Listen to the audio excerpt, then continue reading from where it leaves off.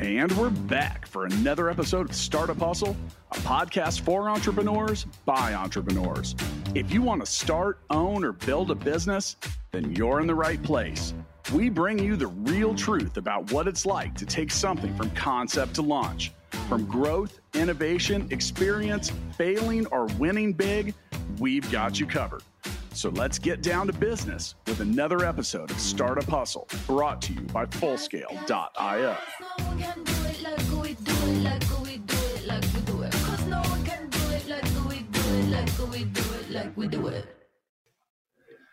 What's up, hustlers? Welcome back. This is Andrew Morgans, founder of Marknology, here as today's host of Startup Hustle, covering all things e-com, Amazon, entrepreneurship, you name it. Today's episode is called How Effective is Pay-Per-Click? We're going to get right to it.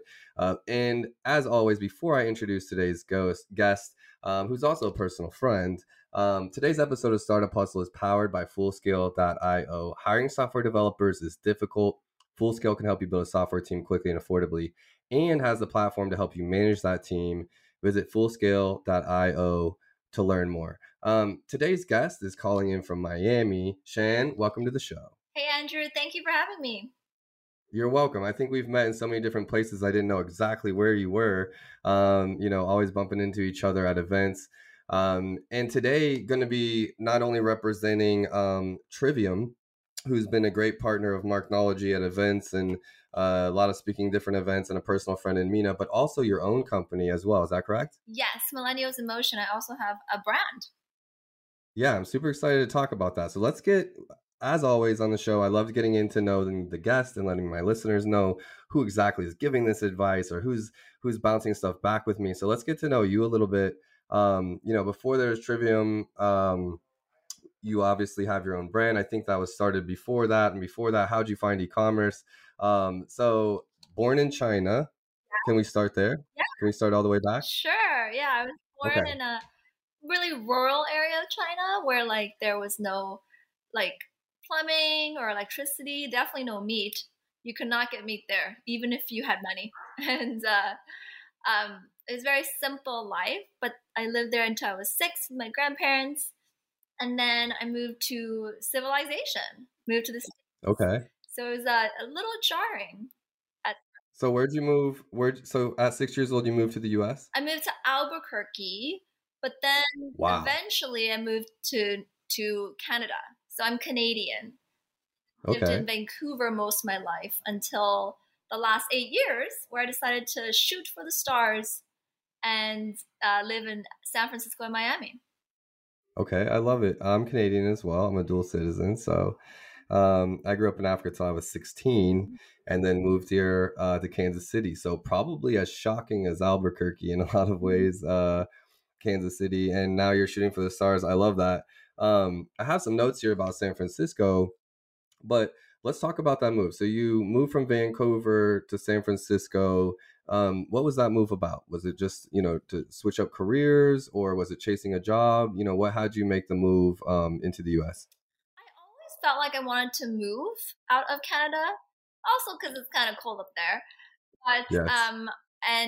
It was really good timing because I had just won the Global Startup Battle. It's by Techstars, one of the big accelerators, and I know Techstars very well. Okay, so let's get into the details here, because you just said I'm shooting for the stars and moving to San Francisco without saying anything about winning an award with a startup. So where does that startup come into play? Yeah, it was a 3D printing startup where we helped artists launch their products into 3D models, because it's a very, very difficult process. It costs thousands and thousands of dollars, but we kind of did it one-stop shop.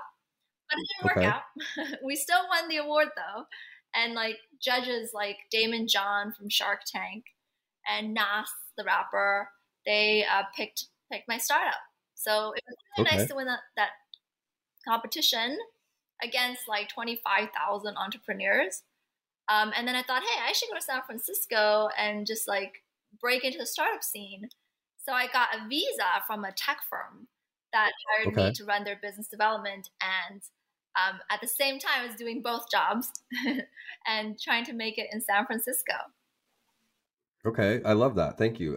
More details the better. So, okay, so you move from Vancouver, um, you get a visa or sponsored by a company to work with them in their business development, um, partnerships. What like tech? Was it IT? Like, what were you working on at that point, generally? So we would help businesses like Fortune 500s to run their websites in IT.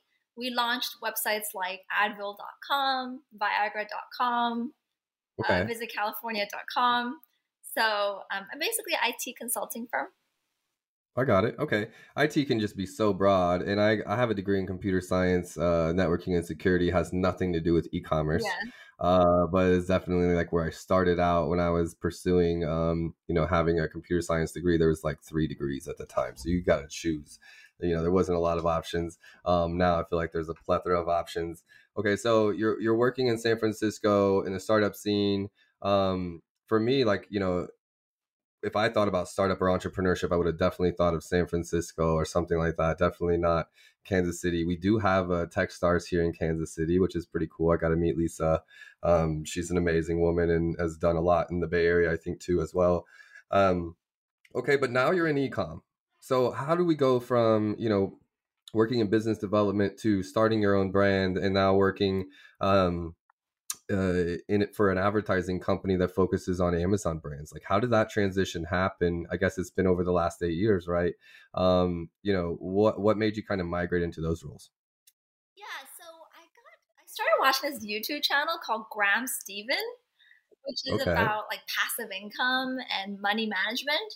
And in 2019, and I got really into the idea of passive income because I realized that with a typical job, you work really, really, really hard and you climb up the ladder to VP. But then once you get to VP, you're going to work even harder. So you're just Mm, always working hard, harder and harder and harder forever. And I didn't like that because, as a woman, maybe one day I'll have kids. I would love to hang out with those kids. So I would rather do the opposite, which is work really, really hard now and then work less hard in the future because the income is passive. So then I started thinking, okay, how can I create passive income? And I really felt like it was going to be e-commerce. And then I started watching YouTube channels like Tatiana James, another Canadian. And I knew that I wanted to launch an e-commerce company. I just didn't know what product until 2020 hit and I decided to do face masks. okay, I love that. I want to know more. Number one. Number two, something very similar. Um, I'm in Kansas City for that very reason. I think not for e-commerce, but just that idea of passive income. And for me, this has been my home base. Anytime I traveled overseas, like as a kid, coming back, this is where the family was. Actually moved away, got married, divorced, came back. Just a place to regroup, heart of the country, has a lot of pros, one of them being real estate. And the cost of real estate here is much lower than a lot of areas in the country, yet capacity is at 99% and the city is booming in tech. And we were the first to get Google Fiber. Lots of different reasons why Kansas City does well, but it just doesn't really get hit in, with the economy. High highs and low lows, it kind of just stays medium and growing. And so that's something, it's not on the coast. We don't get hit by that much weather. Um, Real estate is doing very well. Speaking of passive income, as someone in ecom, what happens if Amazon goes away? What happens if you get past as an agency? What happens if you get kids and you want to spend time with them? What happens if your health starts failing you? What else do you have to depend on? And for me, that was real estate, and a big reason why I'm here in the Midwest. So align goals in that regard. The other one being e-commerce. I was reading a blog that actually is why I started freelancing in ecom and built the company I have. It was talking about passive income, and it was talking about um, doubling down on a skill in your free time or your second job, your third job that benefits the first one. And so for me, that was like, okay, instead of going to bartending or instead of doing something completely different, which is usually what I like to do, I'm ADHD. I'm like, I want to do a bunch of different things. I started freelancing on Upwork, and Upwork turned into Marknology that is today. So similar train of thought, similar path of thought to get you where you are today. And I was just resonating with that. I think that's pretty cool. Canadians, passive income. Here we are in ecom, talking about what we've done.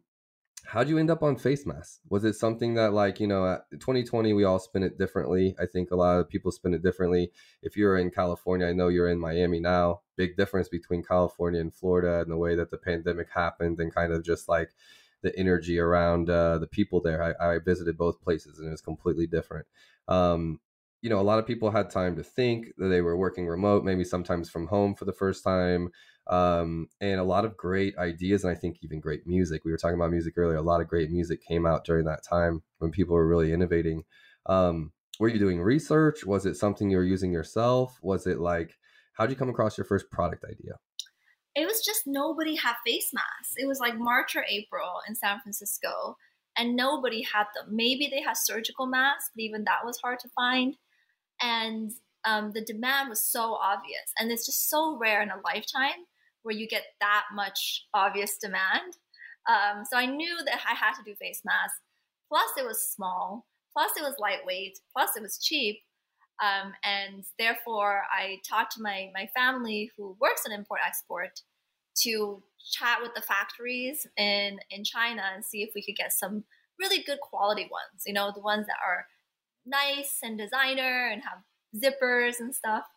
And I was able to get them 2 weeks to my door. And that really helped launching in April, early in the pandemic when everybody needed it. Yeah, because I was getting blown up as an agency to work with manufacturers that were switching to masks or people that could get access to them or, whatever the case might be. There was a certain number of protocols you had to jump through to sell on Amazon if you were selling a certain type of mask. And forget all the abbreviations for all those agencies, but it was, we got several of them approved. It was big plays, but most of them took too long to really capitalize on the demand. Convenient for you to have moved at 6 to still have a relationship with family that works in import export. You were just set up. You were set up to win. I love that.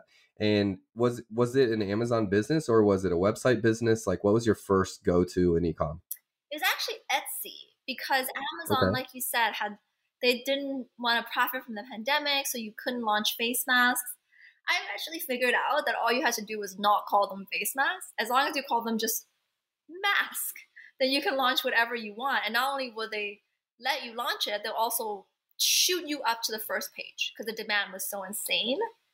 But I first launched on Etsy. Etsy did not have any of those problems because, they're like a handmade artsy store. So they like selling, products like that.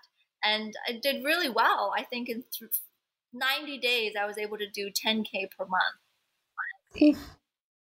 That's amazing. That's absolutely amazing. And also another thing we have in common, one of my very first brands, Landlocked, which is an apparel company here in Kansas City. I was tweeting and I actually went viral. I didn't even know how to tweet at the time, but I just happened to get retweeted by a big blog and I was only selling on Etsy at the time. And my Etsy account went crazy. I think I had 300 or 400 sales and it wasn't during a pandemic. So 300 or 400 sales of my item I was just kind of tinkering with in a weekend. And I was like, wow, this is amazing. Even before I was as headstrong about Amazon as I was now, Etsy was an easier place to get started. And I still recommend it to a lot of people because it's built more for the seller and the maker than it is for the customer. And not that it's not built for both, but it's just designed differently. You don't have to have white background photos and you don't have to go through all this paperwork, I guess, if you're selling certain types of products to get through. Excuse me. Okay, so we're moving along well. Okay, so I'm starting to get your story here now, whether I'm picking it out or not. Okay, so you did face masks, but we talked earlier about like women's clothing. Was the face mask the first move, and then you pivoted since then, or is it just something that's kind of continued to evolve from that first product into different products as well now? Where are you at now? So I say that face mask, my first launch, was the easy part. That was the easy game.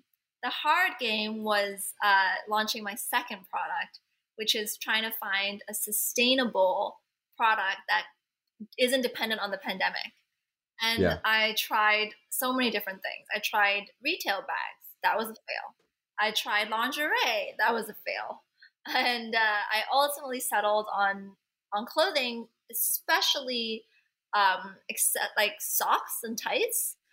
And not so much actual clothing like dresses, because that was also a fail. Because dresses are any clothing for women is very fickle. when it comes to sizing. I still struggle with it actually with socks and tights, but not as bad as with clothes. Let's talk about that for a second, because I think there's nuggets in all of this. I brought 18 pieces of clothing, women's dresses, like probably 2020, 2021. I'd met a client. We work on another brand. He goes to India often. He had some high-end designers that design for like the biggest women's designers in LA and Miami. And, he's like, we can recreate these. We can create our own with these types of designs and patterns and like make some cool stuff. And I just love fashion. So I was like, women's fashion, I work with my sisters. It wasn't something I was trying to do on my own as a man, but was trying to do it along with them. And we actually said no. We got samples, we got edits, we got second samples back. And just like you said, you called it a fail and moved on quickly. But for me, that was like several months in the works of getting that there. And again, it was sizes. It was such a difficult thing to do. We didn't try to sell it and then got bad reviews and whatever. I just knew we were getting into something that we weren't ready for in regards to all the different, the particular things that kind of go into women's clothing to make them fit the hips right, or fit the legs right, or fit the chest right, or the shoulders, or, there's so many different nuances to really designing well. And something that in the other areas of product development on Amazon or whatever just simply aren't there. But so tights, socks. I think this is also some of the reason Amazon's fashion has, like, the fashion category to me is still wide open. Actually, I think it's completely wide open. I don't think anyone's really doing it well, other than like people selling very basic items, on Amazon. You talked about fail. For me, that was like I ordered samples and decided not to go with it and said like, I've invested time, but I hadn't invested that much money on some of those things that you were trying. Were those things that you brought them over and couldn't get them to sell, or like, what does fail mean exactly there? It means that the market didn't want the product and it was too difficult to make it work. Like, when I launch a product, 20% succeed and 80% fail. And it's so obvious which ones succeed. Like, you'll get really good click-through rate, you'll get really good conversion rates, and you'll grow, right? Whereas with products that are an 80% dud, they just don't grow. You're pumping in tons of pay-per-click and it's not turning into sales. You're bleeding money. You're getting bad reviews. It's just, you just don't see the growth. And that's where I feel like I had to pivot and find how much. Just for our listeners out there, like, how much would you invest? Like, not time, just like, are you ordering like by samples? Are you ordering like, feeling very strongly about the products, or is it like, let me get a small box of these items or these items and like, let's see if they test, if the customers like them? Or is it something that like you go into and you're like, wow, we spent 5,000, we spent 10,000 on that, let's pivot and try something else? What's your kind of some of your methodology for like trying a product category or a product type, and knowing quickly whether it's a 20, the part of the 20% or part of the 80%? I work extremely lean, and that's with my advertising spend and with my purchases. I really don't purchase more than 20 to 50 pieces per product, and I launch them on Etsy first because it's very correlated with Amazon. Like, if you launch them on Etsy and it's obvious it's top 20%, then it's also going to be a top 20% on Amazon. So I would launch on Etsy, spend a tiny bit of ad spend with Etsy, like $5-10 a day kind of thing. And then once I figured out if it's a top 20 winner, then I would spend the big pay-per-click bucks on Amazon. And that really saved me from a lot of bleeding on Amazon. I love that. And I think that's an amazing strategy and a big tip. If anyone's listening to this, like, that's actually a golden nugget. One other thing I would say is that, being in the space 12 years, what I've seen is it's a mixture of product demand. It's a mixture of timing. It's a mixture of, is it demand generation or demand capture? Like, are you like trying to tell people about something that they don't even know they need and you need to educate? Or is it something that's like everybody wants and you're the one that has dope mass, and so you're capturing that demand that's already there? Is it something that's, I'm trying to through your images or your images or your content, you're misselling or misrepresenting the product? Are you missing the right target customer? Sometimes that can be the difference in a product taking off or not. Is, for us, it's been getting the photography right, the content right, helping people understand what they're buying or where they're buying it, or things like that. I think some products are super visual, and some products are, I've had amazing products that we can't get sales to go, but every time it's a 5-star review. And it's like, look, when people get this product in their hands, they love it, but I can't get it in enough people's hands. And so that also makes it a dud in a different kind of way. But it's definitely one that you're like, okay, how do I get the price point right? How do I get, because it can be price point, it can be any number of things, right, to know if it's a dud or not. And for me, sometimes that knowing that if I get that right, or I make this little change, we can turn it into a 20%, can be some of my difficulty, at least as a consultant, as a brand builder, to be like, is this one I should move on from, or is this one that I continue to tweak to try to get it right? But I love your methodology for Etsy, and it's one I probably don't think enough of, is treating it like a launch platform. In a lot of ways, if it can do well there, it can do well in the bigger market. Another thing would be, you're talking about Etsy and saturation, and like, you're in this product category where not a lot of people have it.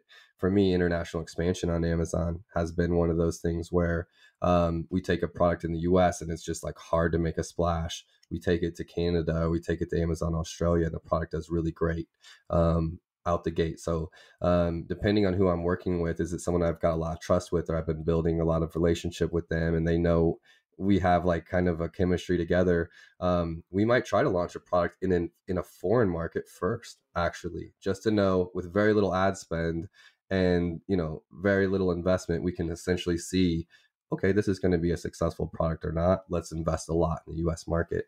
But I might have to bring Etsy back to the drawing board a little bit, as treating it as one of those. Okay, so you moved into socks and leggings. And so you're a site that, and this was all on, we've talked about Etsy and Amazon, but you have a website as well, D2C Play, right? Yes, I also have a Shopify store. Okay. And then is that one that you actively grow? In the Amazon community, I just simply ask this for like, not to make assumptions, but in the Amazon community, a lot of times the D2C side is ignored, or they're not equally building on multiple platforms. You come into the industry a little bit different than through just the Amazon channels, and you're like, I want to do e-com. And, starting on Etsy is even outside Amazon. Is it one that your web play has always been just as important as the marketplaces, or where do you live in that spectrum?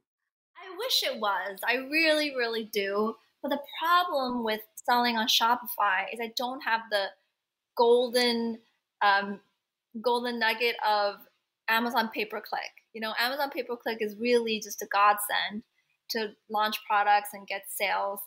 And Shopify, I tried using influencers, but the problem when you're selling like sexy tights is that when you find girls who wear them and would look great in them, their followers are men, like creepy men. So I tried to launch a TikTok following, and it was all guys that followed me. There was and I didn't even show my face. I literally just showed my legs, and it was just all guys who don't buy them, right? Whereas I need women followers who buy these products.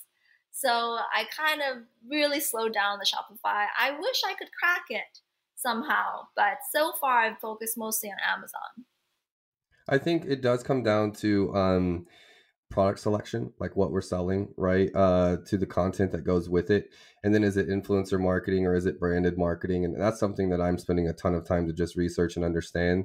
I've recently worked with a $80 million, we're still working with them. They do about $80 million a year in jewelry sales, okay, through all the different channels. Watches, they have a huge collection of product. And some people might know that are listening to this, but I don't want to name them just in case, just for a little bit of protection. But they essentially were very novel in that they sold women's jewelry to men in magazines. So it was actually airline magazines targeted towards men to buy as gifts for their ladies. And that was just a very interesting play. They were like kind of the first to do that. And I'm not sure that can work with every brand by any means, but this was one that a jewelry company kind of took the lead on and built like a massive empire on, and trying to repurpose that for e-com, because it was a catalog-ish type of business, if that makes sense. They call in, they make this order, they sell them that thing. But it can be, different channels for different products. And another lesson I've learned recently on the D2C side is specifically we have a brand, like, do you know what Blender Bottle is? Like the brand that's like, you have a bottle and it blends it with you on the go, like, it's battery powered or something like that. So you can just like blend up your shake at the Yeah, I see gym. their ads a lot. Okay, so Blender Bottle. This is the competitor to them, a big UK brand that's like making their push into the US. They're like number 2 compared to Blender Bottle. So, and they've always struggled on the D2C side. And it's this thought that no one goes to the GNC or the supplement store to get a Blender Bottle. But they will go there to get vitamins or to get their supplement powder or their protein powder or, whatever the case might be. And on their way out, grab a Blender Bottle while they're there. And so that type of product being amazing for Amazon, but not so great for D2C because no one's going just to get that Blender Bottle, so to speak. And so how many different products can apply to that, where the item that you're selling is like an accessory item, less than it is like, let's say socks, for example. Okay, so a lot of times when I pick up socks, if we're looking at me as an example, I go to Nordstrom Rack, and I'm trying to find a shirt or some shorts, or there's specific items there that I like to get. It's pretty much like Nike shorts, or a Nike hoodie or something. That's just like, I'm adding another pair to the gym routine. But while I'm there, I almost always go and get a fresh pair of socks. Okay, so I wouldn't go there just to get socks by any means, but it's an item that I'm like, why I'm here, I know they have good socks selection. I can grab 3-6 pair for a couple of bucks, much cheaper than buying them. Let's say I'm not going to go to their website and buy from Nordstrom to buy a pair of socks, but I'll get it when I go to get the shorts, so to speak. And I think that that's a lot of items when you think about that D2C side, that website play. Would people come to your store just to get your item? Is your item more of an item that goes, someone's coming to get something else and they pick it up on the way out? So hopefully that made sense to a few of the listeners. But understanding what kind of product you're selling, how to get to that target audience that you've got. And I think that's why a lot of influencer accounts, TikTok accounts, etc., have gone that way of like, if it's a women influencer selling product, it's been like almost like not inclusive of men, because they want to try so hard to not have those men followers that they almost like want to man hate a little bit, because they're like, I just literally don't want men following my account. I want to build a women's brand. And so they go so far to one way or the other, because it's just really hard to get that targeting right. And something I'm still trying to crack. So as we talk about trying to crack that nut, still trying to figure out what products, should we invest in email marketing? Should we invest in SMS? Should we invest in TikTok ads? Should we invest in influencer marketing? Or is this one that's like, let's put all of our focus into Amazon, which has been the go-to for many of years. And as we come on to like the last 20 minutes of the show, let's talk about a little bit about PPC. And you talked about it being like, hey, Amazon is such a big part of what I do, even Etsy, being able to turn on ads a little bit. How important is it to like, one, validating a product and knowing it's going to be a winner, and then 2, just like, continuing to grow that product or be able to get eyeballs on it? Yeah, and that's where the testing comes in, right? And one strategy is use Etsy. There's other strategies, I'm sure, out there. And once you figure that out, then it just comes to scaling. And I personally use pay-per-click to scale. It's been fun, actually, to do it, and quite straightforward. I always say that when you're launching a product, 60% of the heart of whether it'll succeed or not is really the product. Like, is it a good product the market wants? And then the other 40% is the execution, which is like doing really good PPC ads and, having really good customer service, and, all the branding looks great and the reviews are great.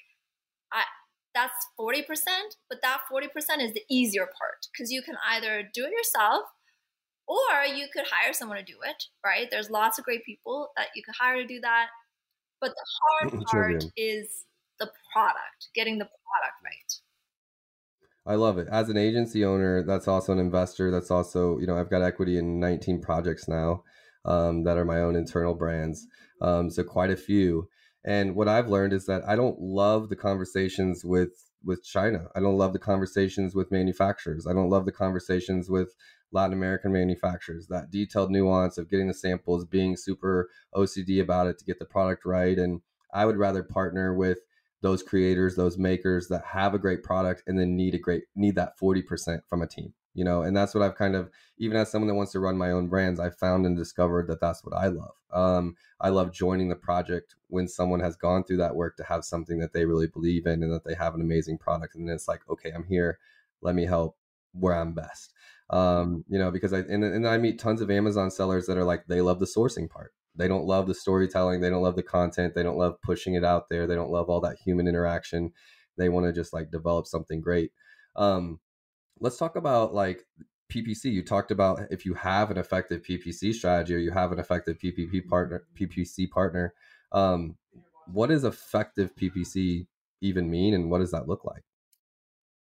One is having a good strategy. And then two, it's really, I think, attention, right? Some people I know, including me, they look at their PPC, you know, once a week or 2 weeks or rarely.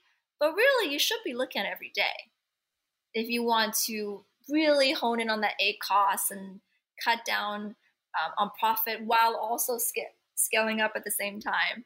So it's strategy and attention. I think you're exactly right. I have a couple more things I want to get into, but first, finding expert software developers doesn't have to be difficult, especially when you visit Fullscale.io, where you can build a software team quickly and affordably. Use the Fullscale platform to define your technical needs and then see what available developers, testers, and leaders are ready to join your team. Visit Fullscale.io to learn more. So I know you're a big fan of PPC. I know it's been working well for you so far. You work at a PPC agency with Trivium. And Mina, I know he's one of the best in the game at what he does. We approach things a little bit differently in regards to PPC, but very much similar in regards to strategy and how we do it. You know, I was working on Amazon in 2015 already for, I guess now, 4 years before PPC came to Amazon. It was an absolute, slugger's fest when it came out, and just like the cost of it was so low. And, you know, through the years, everything's gotten harder. It's gotten more difficult. You need more attention. And, you know, me and Mina went together at the Sell and Scale Summit in Vegas, and we had a big slogan on the back of our booth. I don't know if you've seen it or remember it, but mine was like, don't let your sister's cousin's friend, you know, create your content. And Trivium's side of it was like, and don't let a robot run your PPC. And we were just trying to be a little bit, not offensive, but just a little bit eye-catching, a little bit attention grabbing for people to stop and look at it and either laugh and chuckle or, you know, hate on it or comment or come and talk to us, whatever. And I think the job got done. But my point of bringing that up is because the PPC needs a lot of attention, daily attention, and you need to be looking at it all the time. A lot of people have moved toward a software or a robot, so to speak, that makes those changes and looks at that for them because they don't want to. They want to go design the next bikini. They want to go design their next product. They want to be on the beach. They built this company to have passive income, whatever the case, the reasoning might be. But to continue to have that, to grow it, to be successful, it's like you got to do what you don't want to do. And that is, you know, I think people have overcorrected when it came to, okay, I want someone to look at this every day. I want to have a robot. I want to have a software look at my stuff. And that checkbox is checked when someone chooses like a software to run their PPC, but that's only half of the job. That daily checkup, that like making sure the bids move around, you still need that human aspect of paying attention to what's happening in there. What are customers searching? What exact search terms are they typing in when they find your product? Are they typing in women's leggings? Are they typing in black women's leggings?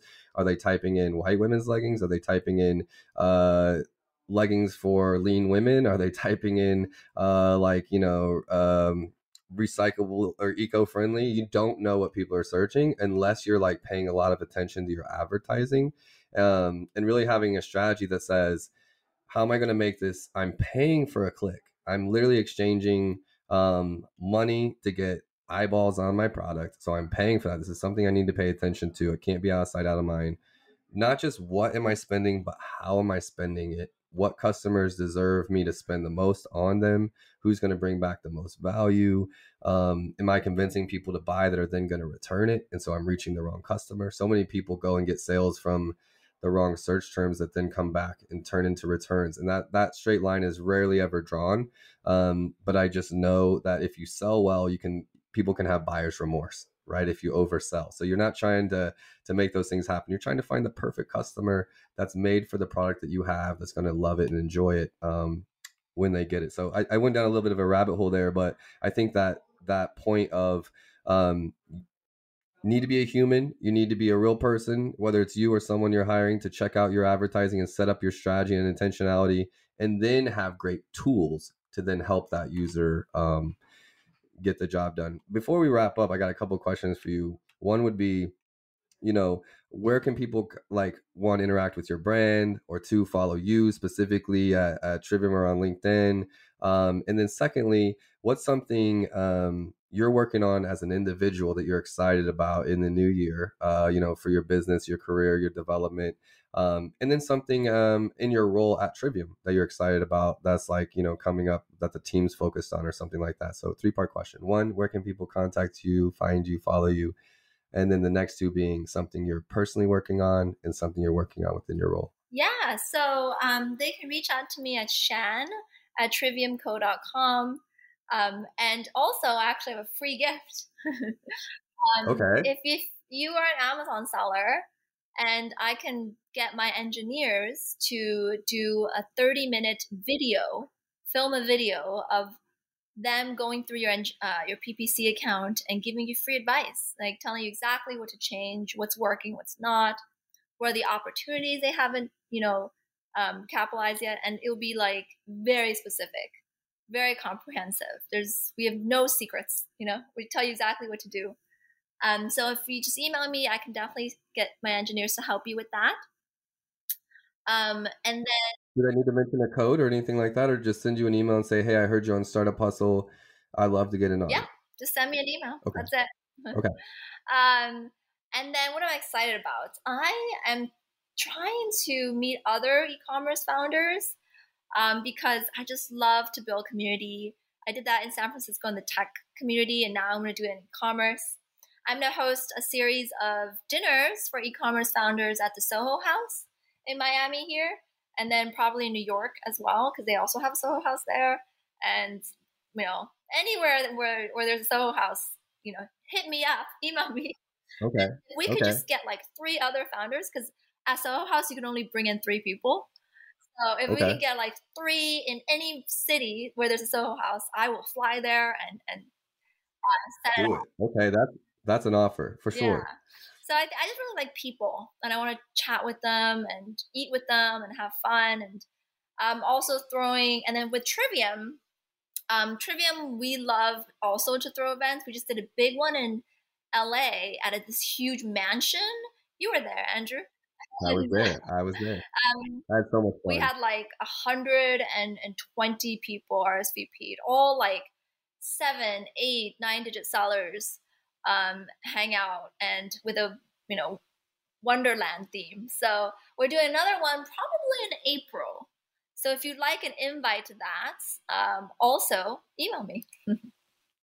I love it. Events on events on events, in the best way. Those sound like a ton of fun.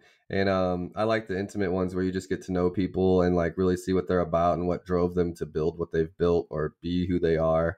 That's the kind of stuff that gets me excited and inspired. And so thanks for sharing your story, sharing your journey. I think it's the first of many conversations. I feel like I know you much better already than the several times we've met before. Just knowing what you're about and what you're working on, and what you're excited for goes a long way. So you guys know, she gave her contact information here on the show, but I'll have all of that in the footnotes of the show on the podcast. So if you guys missed that or you're driving, you can look it up on Spotify or Apple iTunes or wherever you're listening and see her contact information there, so you can get in contact.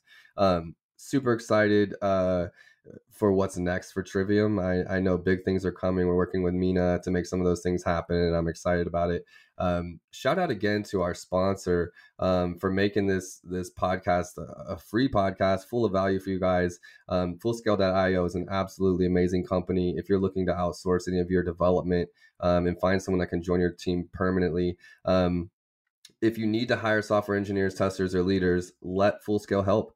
They have the people and the platform to help you build and manage a team of experts. When you visit Fullscale.io, all you need to do is answer a few questions, and then let the platform match you up with fully vetted, high experienced team of software engineers, testers, and leaders at Fullscale. They specialize in building long-term teams that work only for you. Learn more when you visit Fullscale.io. Even if you're not looking for developers and you just professional curiosity, check out Fullscale.io. What they've built with their team and resources as a service provider is super cool. They've got animations, they've got meet the teams. You get to kind of see who you'll be working with, or like, about that person before you even reach out. So it's a really cool system, even just to check out for yourself. Thank you, listeners, for tuning in. As always, appreciate your time and attention. And Shan, thank you so much for sharing your story. Value the offer to audit any of the Amazon Sellers accounts. I hope you get overwhelmed with emails, and the team is saying, hey, we got to be careful when we do that next time, so you can't do it so freely. Thanks for being on the show, and I know I'm trying to come to one of those dinners as soon as possible. All right? Great. We'd love to have you. All right, well, enjoy the sunshine, and we'll see you next time, guys. Startup Hustles brought to you by Fullscale.io, helping you build a software team quickly and affordably. Make sure you reach down and hit that subscribe button, then come find us on Instagram. See you next time.